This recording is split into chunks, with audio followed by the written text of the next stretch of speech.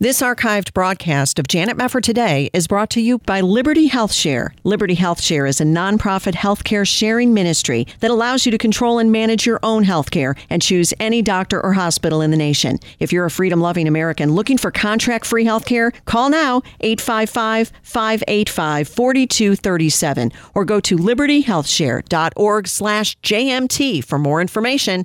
libertyhealthshare.org/JMT. This is Janet Mefford Today. Our confidence is in Christ alone.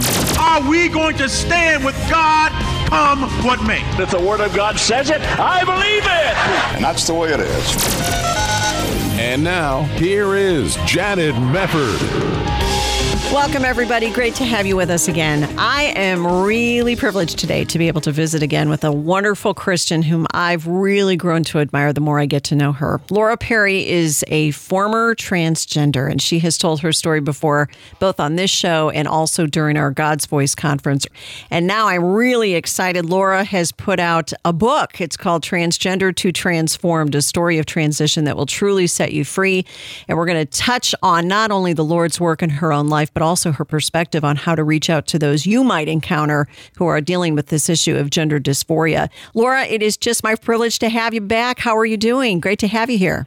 Thank you. I'm so glad to be back. I'm doing really well. The Lord has just continued to bless my life. Oh, I'm so excited about your book, and I hope everybody will read this because your story probably is one of the greatest testimonies I've ever heard, and I bet you hear that a lot, don't you?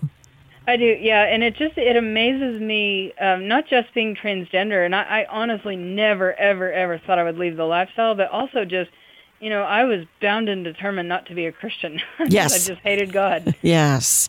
Yeah, it's incredible what the Lord has done in your life, and I know we've done a show before where you've told your entire testimony, but for listeners who missed our last interview, I wonder if you could just do a very brief recap of how it was that you left transgenderism and became a Christian. Sure. I had grown up most of my life believing that I was supposed to be a boy. I tried to act like boys. There was a lot of jealousy of my brother.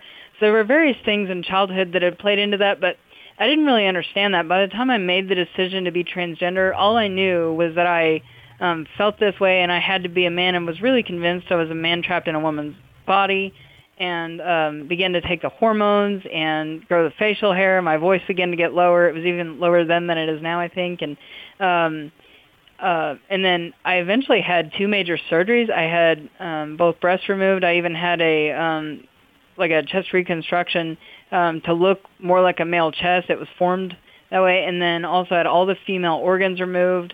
And so I was very serious about it and very determined and never thought I would go back. But I really found it to be completely empty. It wasn't what it was promised to be. And I was really angry when I realized that transition wasn't possible. And as much as I wanted to be a man, that I really was a woman, and I just couldn't face it.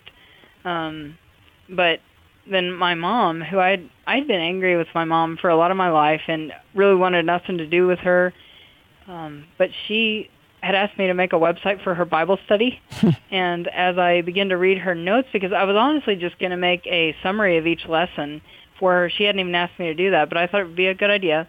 And as I did, I began to read the notes, and the Word of God just began to penetrate my heart. And I'll never forget, I think what really changed me was for the first time in my life, I saw God's Word not just as a rule book, but all of a sudden I was beginning to see the heart and the character of God. And it just totally changed my perspective on God. And then as I started calling her and asking her questions, and for about 6 months we talked almost every single day, and as we did, I realized that my mom had completely changed, and she had been totally transformed. And when I recognized that, it was at that moment that I knew the gospel was true. And not just intellectually true, but all of a sudden it was real, and I could see God completely transform her. And that's when I gave my life to Christ. And, I thought I was going to be a man of God, and I thought, this is awesome, and I'm just going to be this great man of God. But, God, He was patient with me, but He didn't leave me there, and He began to convict me, and He drew me out of it. And I think ultimately I heard the truth more and more. I was more convicted all the time, and then finally I felt like I'd fallen into a deep, dark pit that I couldn't get out of. And I'll never forget, I cried out to the Lord and asked Him to just take my life. I said, just let me die, because I cannot fix this. I didn't know how to get out of it. And he finally reached his hand down into this pit I was in, and I had this vision of Jesus. And he said, "Do you trust me?" And so that's when he basically asked me to leave it and to just walk by faith. And he promised me that he would heal me. But I had to walk by faith. And but now I've been totally delivered and set free, and it's just been incredible to watch the transformation over the last 3 years. Boy, it really has been. And by the way, I have to put in a plug because you, Laura, and your mom did a fantastic testimony together at our God's Voice conference. And if you want to watch that video, and you should watch that video and send it to everybody you know, you can go to godsvoice.us and you can view that video. It's well worth your time. What an incredible time that was. We were all bawling at the end of that testimony between you and your mom. That was just such a wonderful work of the Lord. You know, it's interesting. I think many people have questions about what it's like to live that way. Here you were a girl, you made these transitions to try to become a boy, you lived your life as a boy, you really wanted to be physically a boy. Did you have any doubts, Laura, when you were going through this, like maybe I shouldn't be doing this, maybe I can't really pull this off, or were you just completely confident that what you desired to become was possible? Yeah, it was weird because at first I really believed it was possible. And at first when everybody knew that I was transgender, I really wasn't all that worried about it because it was like, one day this will be real. And so now I know there's going to be a couple of awkward years in between, and that's okay. So I wasn't that worried about it, and it was fun. It's kind of like being at an amusement park. While you're there and you're riding all these rides, it's, you know, so much fun, and everything's new and exciting and all these thrills, and there's all these changes. But when the ride stopped and it's time to go home and you're just back to life, I remember feeling devastated that, wait a minute, this was, you know, it wasn't real. And I'll never forget, I got really angry actually when I started looking into the genital reassignment surgeries because that had always been a part of the plan. I just assumed that I would and I would be fully male. And I remember looking and thinking, I was very angry that no one had told me how horrible these surgeries were. First of all, that they're never real, that they will, most of the time they say the girls will never have any sexual sensation.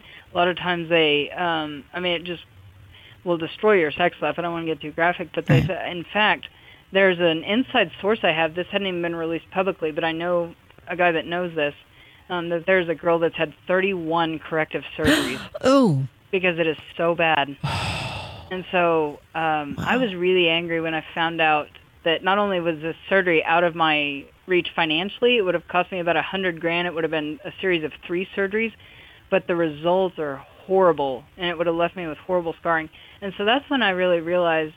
But even if I realized that this was all fake. Everything I was doing wasn't real, and it was never going to be real no matter what I did. And it didn't dawn on me that the hormones never change the DNA of your body. And Sure. your cell, you have 37 or so, or whatever it is, trillion cells in your body, and every one of them records your sex chromosomes. Wow. Your body's screaming at you over and over and over that you are male or female. Wow. Did you have moments where your femaleness kicked in? You know, just so broadly that you couldn't deny it. Say, boy, I'm still acting like a girl. I may have had these surgeries, but I'm still kind of acting female here.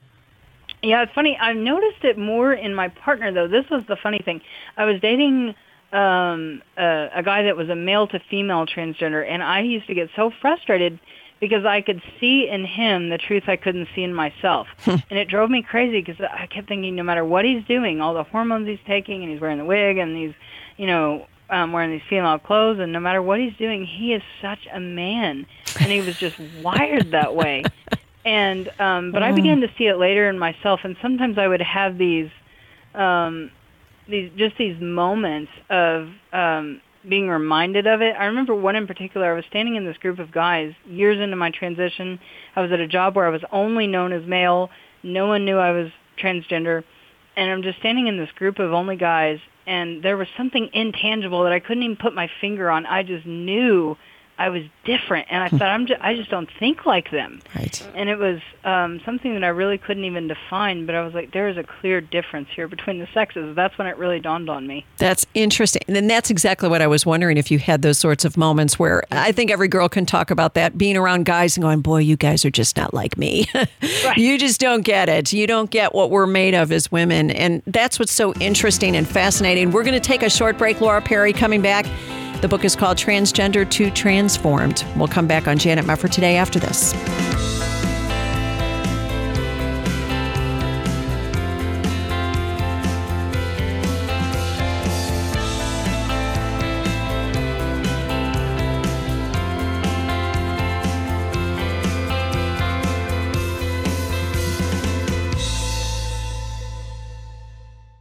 Hi, this is Janet Mefford. Did you miss the deadline to sign up for a healthcare program at the end of 2020? If so, I have good news. A special enrollment period is taking place now through August 15th, meaning that if you're looking to enroll in a new healthcare program for 2021, you can do so without the need for a qualifying event. More than 200,000 Americans trust Liberty HealthShare for their healthcare needs. Liberty HealthShare is a nonprofit healthcare sharing ministry that offers affordable healthcare sharing programs starting as low as $199 per month. Liberty HealthShare gives you the ability to choose any doctor or hospital across the nation. Memberships are for individuals, couples, and families, offering a variety of options to best suit your medical needs. Discover more about the power of sharing at libertyhealthshare.org/JMT today. For more information, call 855-585-4237, 855-585-4237, or libertyhealthshare.org/JMT. This is Janet Mefford. On a 100-degree day in Ethiopia, Africa, hundreds gathered for Sunday worship outdoors, and some walked an hour to be there. Afterward, 30-year-old Cademan frantically copied scriptures from an old Bible to a piece of paper. Then his face turned sad as he closed the Bible and handed it back to its owner, one of only a few in that church of hundreds to have a Bible. You see, Cademan loves the Lord, leads his family, and is faithful at Sunday worship, but he's never read a single verse in his own Bible because Bibles are very difficult to obtain where he lives. Whoever comes our way and is able to give us a Bible, it will be a great blessing. Through the ministry of Bible League International, you can send God's Word to a new believer in Africa. $5 sends one Bible. $50 sends 10. Call 800-YES-WORD. 800-YES-WORD. 800-YES-WORD. Or there's a banner to click at janetmefford.com. Thank you. You're listening to Janet Mefford today. And now, here's Janet.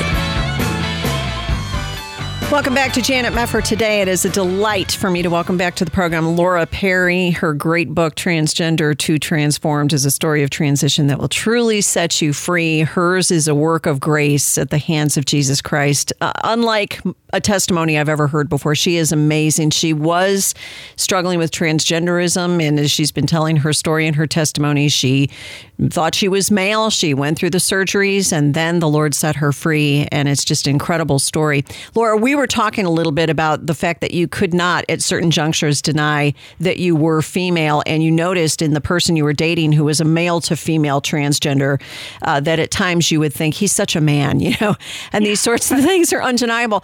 What I'm curious about is, what is the reality of the transgender experience? Because what is really coming across all the time across the transom is the media is always hyping, oh, he's really a woman trapped in a male body, and this is what he says. And they always put forward a story that it's absolutely clear I'm in the wrong body. There's nothing wrong with me. I'm not thinking in any kind of a crazy way. Society is my problem. The reason I feel so depressed is because of society, and society is not accepting me in my identity. What is your reaction to those narratives? Well, and that's what I really believed at the time. But I've learned now, having come out of it, that not only did I have deep issues from childhood, but everyone I've ever known that has lived in this transgender lifestyle did as well. I think it may be changing a little now just because this is being pushed on children that don't even understand sex or gender yet. Right. But to those that have really struggled with this, every single one that I have ever known has been sexually abused in some way. Sometimes it's exposure to pornography. Sometimes it's being molested, being raped. And of course, that's not to say it's 100% of cases, but it's, I think, everyone that I know. And then also, the other common thing that I see is a deep issue with one of the parents. Again, I know I didn't get into it too much on this program, but I did in the book about I had a really rough relationship with my mom growing up, and I'd kind of rejected women entirely over the years. Yeah. And so I had this deep hatred of women. But I didn't really even realize until you asked a little bit about the experience going through this. I really believed when I first started transition that this would all be possible, but it was actually, and I kept thinking I would one day find this freedom. One day I would truly be comfortable in this. One day this is all going to be real. But actually it was the opposite. And as the more I transitioned, the more I was affirmed, the more that I was really perceived to be male, the more of a living hell it became. And it really became my prison because I was so bound to this identity. And I began to be more and more afraid because, for example, once I was, once it wasn't obvious that I was transgender and I was just perceived as male, I was going into these male restrooms, and then I had this thought, well, what if somebody finds out? And then I was really scared because I knew that I'd either be beat up or raped or who knows, you know. And so there was a lot of fear there.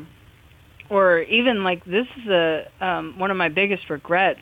I was working at a middle school, and some of the kids had figured out that I was transgender. I've noticed that kids are more perceptive, especially if they're not taught this this narrative like they are being now, but they were more perceptive than the adults. So the adults really thought that I was a man, but some of the kids had figured it out. And the principal asked me to go into the bathroom one day and get these 3 boys that were goofing off. And I was really conflicted because I didn't want the principal to know, but these boys had confronted me like a day or two before and asked about it. And so I walked in to this boys' bathroom, and all 3 were standing at the urinal, and I'll never, ever forget the look on their face. You could see that they felt violated, and they started yelling at me to get out, and they turned and covered themselves, you know, and it was just, wow. It was a humiliating moment, and I realized I didn't belong in there. Yeah. I violated these young men. You know, that's interesting because whenever we talk about these bathroom policies, we always think of the girls and the girls' reaction when a man will walk in claiming to be a woman. But it's interesting that also does happen with boys, which makes total sense. It does, yeah. And it's a violation of their privacy, and it exposes them to something they shouldn't be exposed to. Right. You know, right. And we're always, you know, even the church in trying to deal with this is always looking at it from this one poor soul who wants to do this and believes this, but we're not thinking about, like we had a guy recently in our church that wanted to use our women's restrooms, and I'm like, what about these little preschool and kindergarten girls going in here? Right. I'm sorry, I don't want them exposed to this. Right. That's exactly. And you know whereof you speak, Laura. You have incredible credibility on this issue. I'm also curious, did anybody ever try to stop you when you were trying to go through this transition to become male? Did you have any health professional say to you, maybe you need to go through counseling and make sure that you are not dealing with some deeper issue? Because one of the things I've heard from some of these people who have detransitioned is the fact that the medical health profession is just all in on this, and they don't try to stop you. Was that your experience? Well, that's the really sad part, I think, because it was a legal requirement at the time for me to go into counseling. Otherwise, I'd have never gone. I didn't have any interest in it. And so I had to have a minimum of 3 sessions, and I'm just kind of mindlessly answering her questions. And all of a sudden, one day she put down her notebook and looked right in my eyes and said, wow, you really have issues with your mom. And I was stunned. I was like, how did we get from talking about me wanting to be a man to talking about my mom? And I blew up at her, and I was like, I'm not here to talk about my mom. And she said, so all you want is for me to give you the hormones? Or she would give me a letter, rather, to give to my doctor. And I said, yes, that's all I'm here for. And she said, okay. And she just gave it to me. Rather than pressing in, she had made the connection. You know, why did she not push me on that and say at the very least, okay, let's have a couple more sessions. Let's see if this really is an issue. Yeah. This would help you. Yeah. But no, she just gave in and gave me what I wanted. Wow. I mean, you wouldn't do that in any other kind of mental disorder. No, you wouldn't. You would help the person. Boy, so for people listening who might know somebody who's going through this sort of scenario, what can you do to help? I mean, even if you're not a mental health professional, you're just a concerned friend or family member, what can you do? Clearly pray for the person, but what sorts of tips would you give to Christians listening to say, handle the person this way, speak about these things, go in this direction? I think, and you touched on it, the number one thing is prayer. This really, it is, when people begin to believe this, it's so deep-seated into their psyche, and they really begin to believe it's who they are. A lot of times they've been abused. But also, I think a great way to approach it is to begin to ask questions, see if you can reconnect, because I wish she had pushed me more on where my issues were with my mom, because she wasn't to blame. I don't blame my mother, but that's where this seed started very, very early in life. And for these kids that have been abused, they need to recognize that connection. See if you can, and a lot of times if you ask them, like, when did these feelings start? Most of them will tell you they've always felt that way. Well, don't let them get away with that, because, no 1 or 2-year-old understands what sex is or what gender is or any of that. Right. So, okay, think about it. When do you remember first really feeling this way? And then see why they begin to feel that way. A lot of them can tell you. And sometimes it may be just misunderstanding. I'll never forget, I found a video one day of a little boy that's being medically transitioned, and his reasons for wanting to be a girl, he said, well, I really like the color pink, and I like the way girls wear their hair, and I like their pretty clothes, and that was his reasons. And so his parents are like, no, he's really a girl. Oh, man. And it's so maddening. Yeah. And these little boys that want to be drag queens, at least 2 of them that I've heard, their mothers were watching RuPaul's Drag Race, talking about how amazing these drag queens were. Word, really? Yeah. Yeah. Yeah.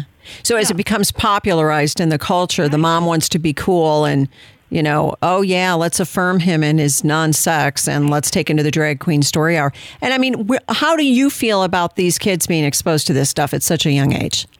I think I am grieved. I can't even describe. These kids being exposed to this are going to be so confused. They're like a wash at sea. Like they can't even figure out who they are. They have no grounding if we don't tell them. And they're being groomed to be molested. Honestly, for pedophilia. Because there was a drag queen story hour recently that a friend got some undercover video on, and they were reading a story called "What Color Is Your Underwear?" And it was one of these books where it has. You remember the old books where they would have this little flap that you could pull up, and it would reveal something underneath? Yeah. Well, imagine what color is your underwear. So they're pulling up this flap, and it's revealing what color underwear. And then this last one, it says, "Oh, he's not wearing any underwear." Are you kidding me? That's horrible. No, and parents have really got to wake up to what's going on. This is not some new wonderful thing.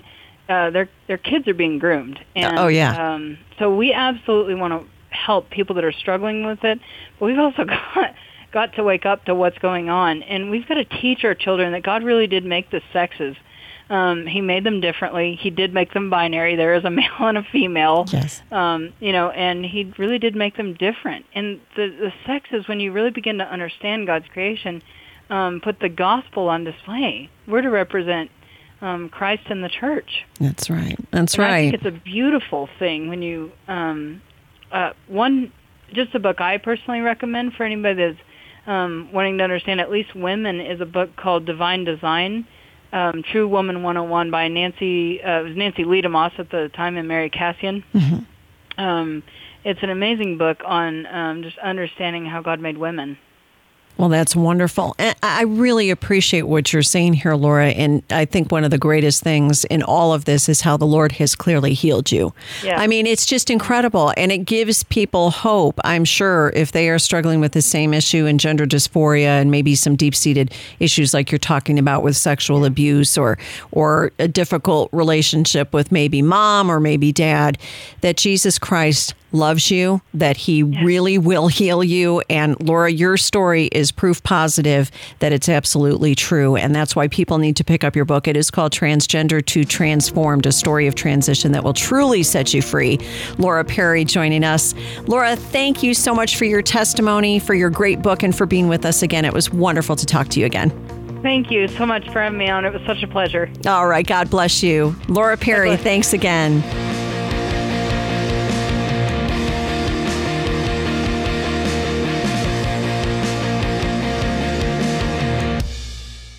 This archived broadcast of Janet Mefford Today is brought to you by Liberty Health Share. Liberty Health Share is a nonprofit healthcare sharing ministry that allows you to control and manage your own healthcare and choose any doctor or hospital in the nation. If you're a freedom-loving American looking for contract-free healthcare, call now 855-585-4237 or go to libertyhealthshare.org/JMT for more information. libertyhealthshare.org/JMT. This is Janet Mefford Today. And now, here's your host, Janet Mefford. We are back on Janet Mefford Today. One of my favorite themes to sing about is the promise of heaven. Think about some of these great lyrics from the old hymn. When we all get to heaven, what a day of rejoicing that will be. When we all see Jesus, we'll sing and shout the victory. It's hard to just say that. I feel like singing it. But have you ever wondered what the backstory is on some of these great songs and hymns about heaven? We're going to talk about it today with award-winning author Ace Collins as he discusses his book, Stories Behind the Songs and Hymns About Heaven. And it's great to have you with us, Ace. How are you doing? It's a joy to be with you all. I am doing well. It's really fun to talk about this book. The idea came from Greg Johnson, who is my literary agent. He had been to his mother-in-law's funeral, and he came back to me, and he said, I know you've done a lot of stories behind books. Have you thought about doing the stories behind songs about heaven? And in truth, I hadn't. And as I got to researching and working on this particular book, I found myself intrigued and also wishing I had done it much earlier. 3 years ago, my father died of cancer. It would have been nice to have had the stories behind these songs in my head as I sat by his bed. 2 years ago, my mother got Alzheimer's. The amazing thing about that was there was a girls' social club from the university where my wife teaches that went out and sang songs, and one of the songs they sang was Victory in Jesus to the Alzheimer's ward out there, the dementia ward. And my mother, who didn't even know who I was at that time and had problems carrying on a conversation, had no problem remembering all the words to Amazing Grace and Victory in Jesus. Wow. So I think that really did project the power of these hymns to be imprinted almost on our DNA.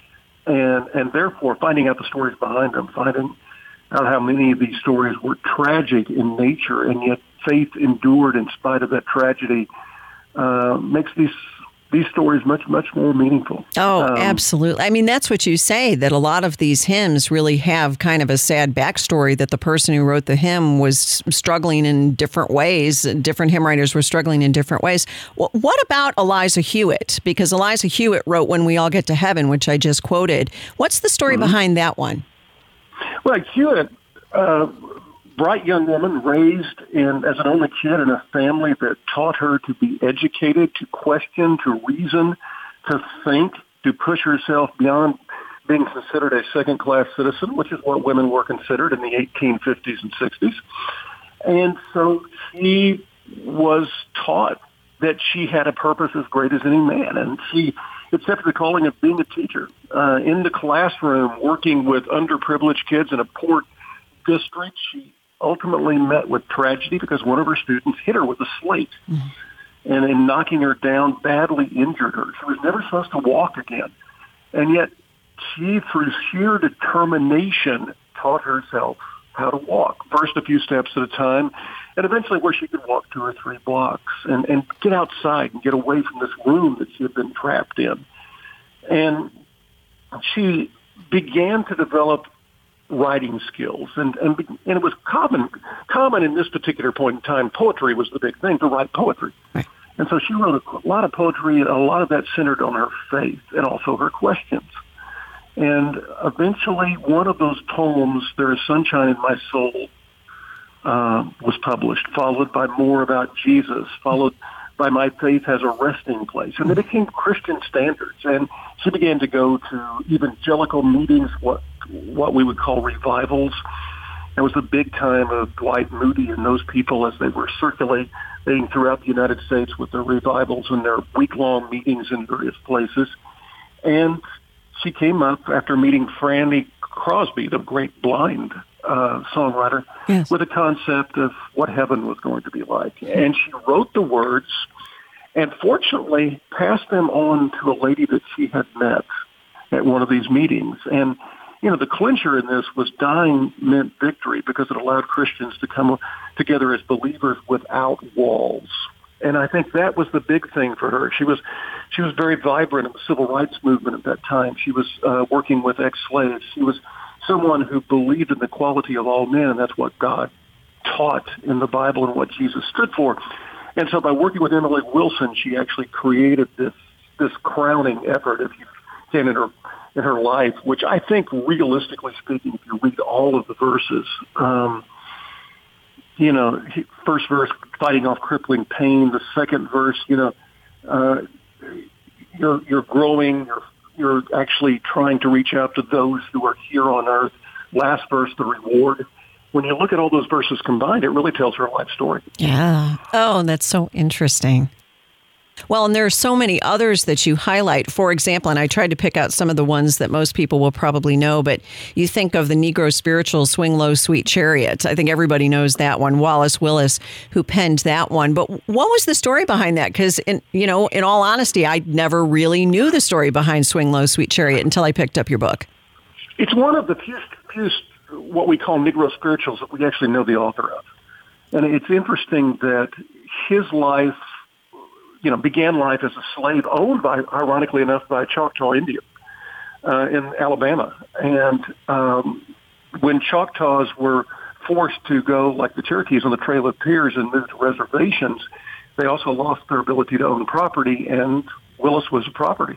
And so he, though, had to follow his master into Oklahoma, the Indian Territory. And he was a man who taught himself how to read. He was a student of the Bible. He worked with a local children's school as a janitor. He was somebody who constantly was looking ways to take these students, many of whom were Native Americans, and give them something where they could learn more about the faith that he had embraced as a child, the Christian faith. And in the process, he thought about the book of Ezekiel, thought about the great story of the chariot, and he also combined that a little bit, too, with the knowledge that was common with a lot of African Americans at the time. The Jordan River was important to them.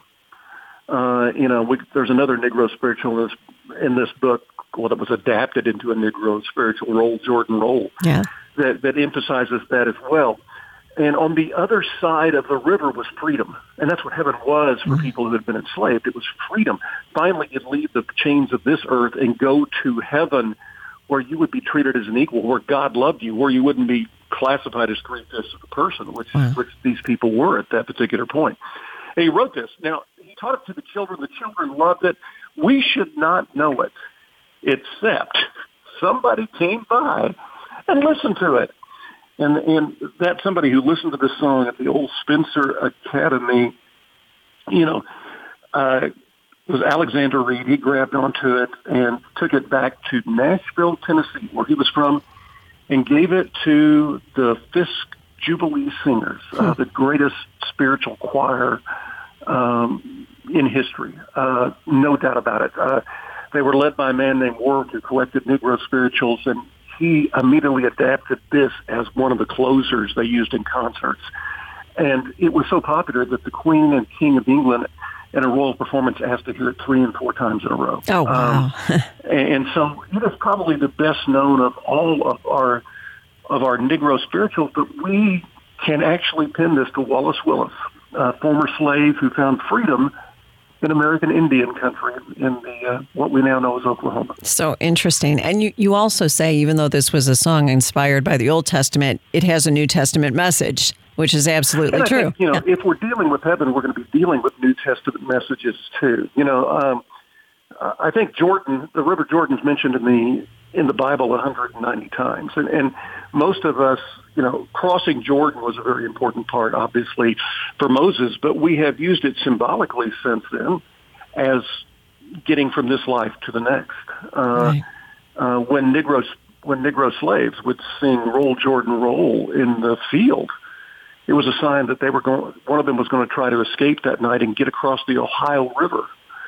And the Ohio River, in their mind, was symbolic of Jordan. And therefore, if you cross that river, you release the chains. You're free. And so the water of baptism and Jesus in the Jordan and all this. So all of these river motifs in songs about heaven relate to Jesus being baptized and also the Old Testament children of Israel. Ace, hang on just a moment. We have to pause for a quick break. Stories behind the songs and hymns about heaven. We'll be right back on Janet Mefford Today.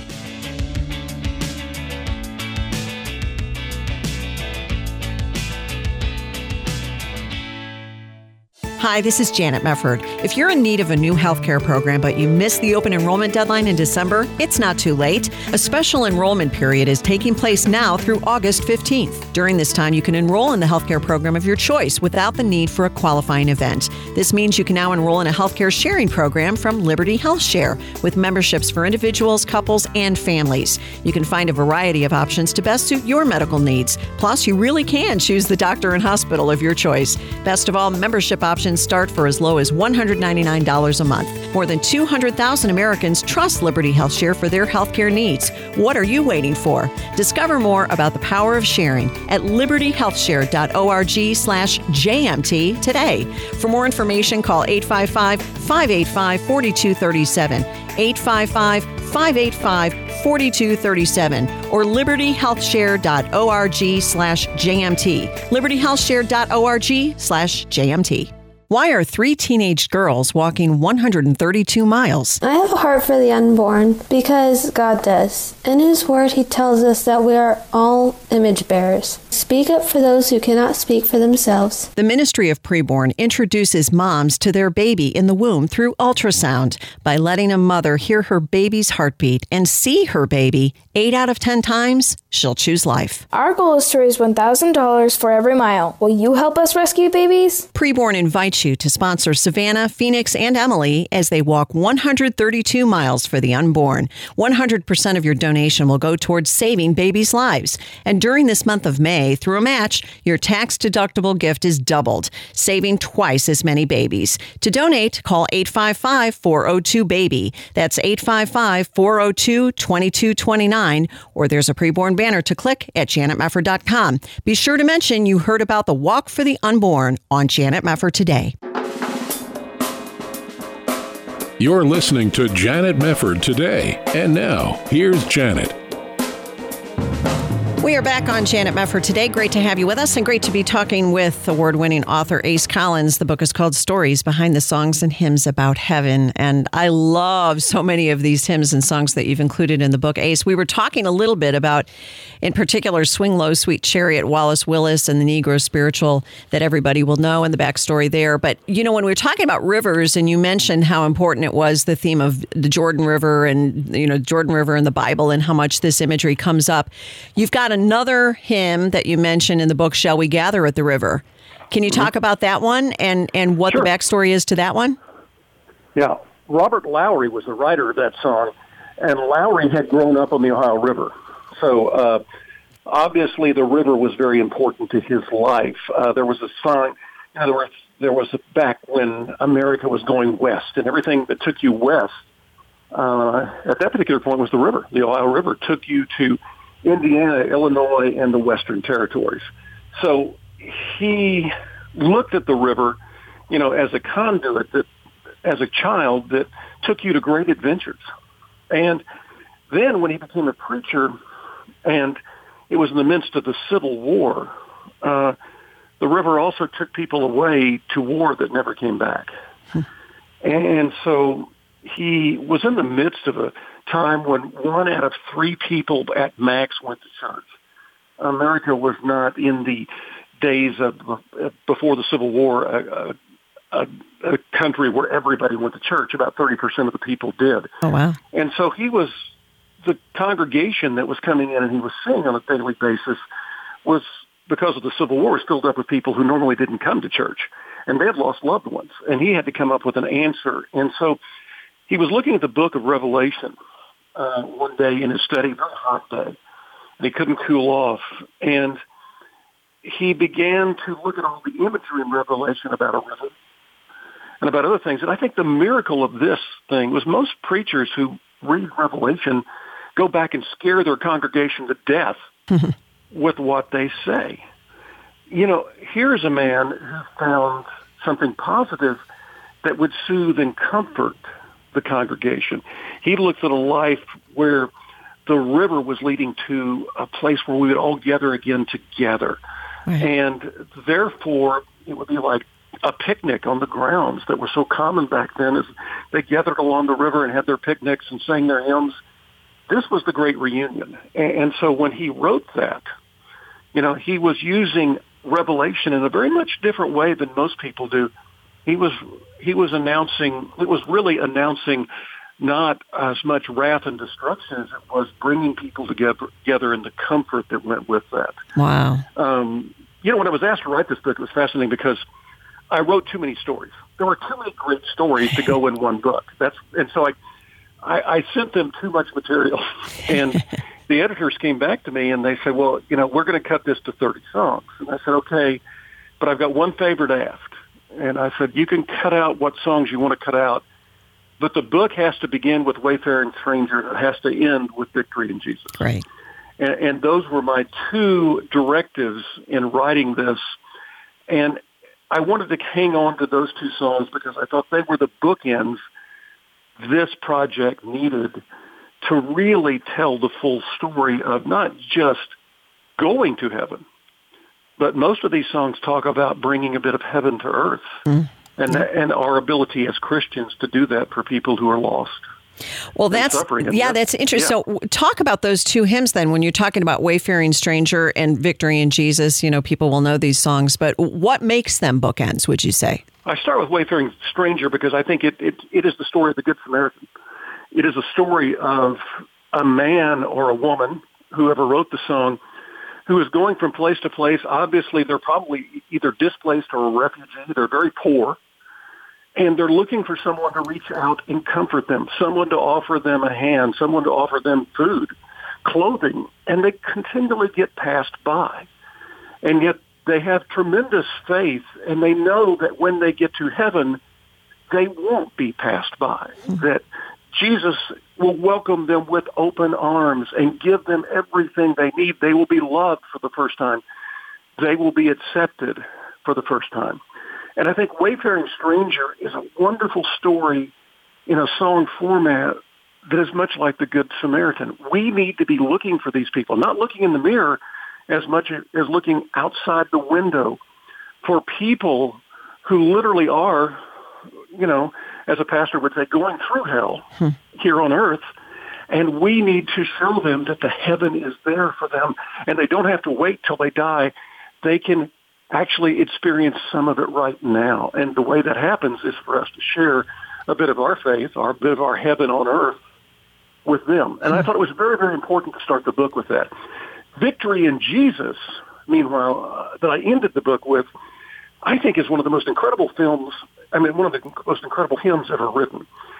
And I think it is because of the story behind it. You have Eugene Bartlett, one of the greatest hymn writers of all time, wrote over 500 hymns. This is a man who was brilliant.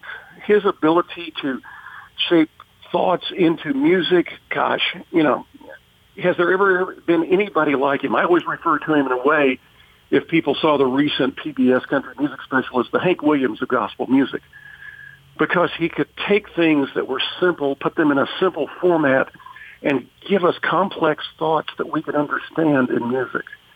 And he wrote so many great songs. Everybody Will Be Happy Over There, Camping in Canaan Land, Set My Soul on Fire. He also wrote some country songs that are kind of fun. Like Take an Old Cold Tater and Wait. But he was returning at 53 years old from a tour across the world. He had sung before kings. He was a very important person in the Great Depression. He never got poor because of how well his songs sold. And people always said if he was ever challenged, if everything didn't go his way, he would lose his faith. On this train coming back, he had a stroke. And by the time he got to his home, he could not even form a word. He was stuck in his bed. He could go nowhere. He'd gone from a world to a room in a brief instant. And people were watching to find out when Bartlett was going to lose his faith. And they watched him over the course of several weeks form his hand into a fist. And they were waiting for him to raise that fist into the air and curse God. Look, what have you done this to me? And instead, he jammed a pencil into that fist. And over the course of the next 2 months, it took him 2 months now to do this, a man who normally wrote a song in 15, 20 minutes, 2 months of constant work and sweating, wrote his testimony that showed he had not lost his faith. And a man who could no longer sing gave us victory in Jesus. Oh, wow. And victory in Jesus, if you read the words, the first verse and the second verse talks about his trials, talks about the weakness, talks about the illness, but the mere fact that at the end there is victory. And I think it's one of the most powerful song stories I've ever come across in my entire life. That is so Of course, he great. died before it was even actually ever published. What a great song, though. What a great legacy. Do you have a particular favorite out of all the hymns and songs about heaven that you studied and all the stories that you came across? Did one just as a hymn that you would sing in church or sing at home, is there one in particular that you like the best? I don't know. I think there are so many great stories in each one of these. They all come away being your children, and each one has a different selling point. But I do think when you look at a story, when you look at the stories and you realize that Beyond the Sunset was inspired by a man who couldn't see, you know, in the midst of a thunderstorm rolling in and all this other things, he watched a sunset with his mind over the waters, you know, and told the songwriter, you know, that's the most beautiful sunset I've ever seen. And I think when you're looking at that, you know, you're looking at the ability of a believer to see beyond what he can visually process, and therefore go into a place where he has shown, if you will, in his mind all the beauty and glory that is heaven. And I think that's maybe an example of what a lot of us see. We get lost in a world of woe, if you will, and fail to see the blessings that are all around us, and also fail to see the opportunities to help. Yeah. I was struck as I wrote this book, and the scripture that came back to me time and time again was Christ's directive to his disciples in Matthew 25:35-40, reaching out to the least of these. Because at least half of these songwriters were the least of these. Oh, man. That's and yet neat. they found grace. Yeah. Nothing's more clear than good old Gospel Ship, which was written by a former slave. That is so neat. Well, people can read all of these stories in the book. It's called Stories Behind the Songs and Hymns About Heaven by Ace Collins. And Ace, it was so good to have you here. Thank you very, very much for being with us. God bless you all and have a wonderful, wonderful day. Well, you too. God bless you, Ace. Thanks for joining us on Janet Mefford today. We always appreciate you tuning in and are grateful for you. We'll see you next time right here. God bless.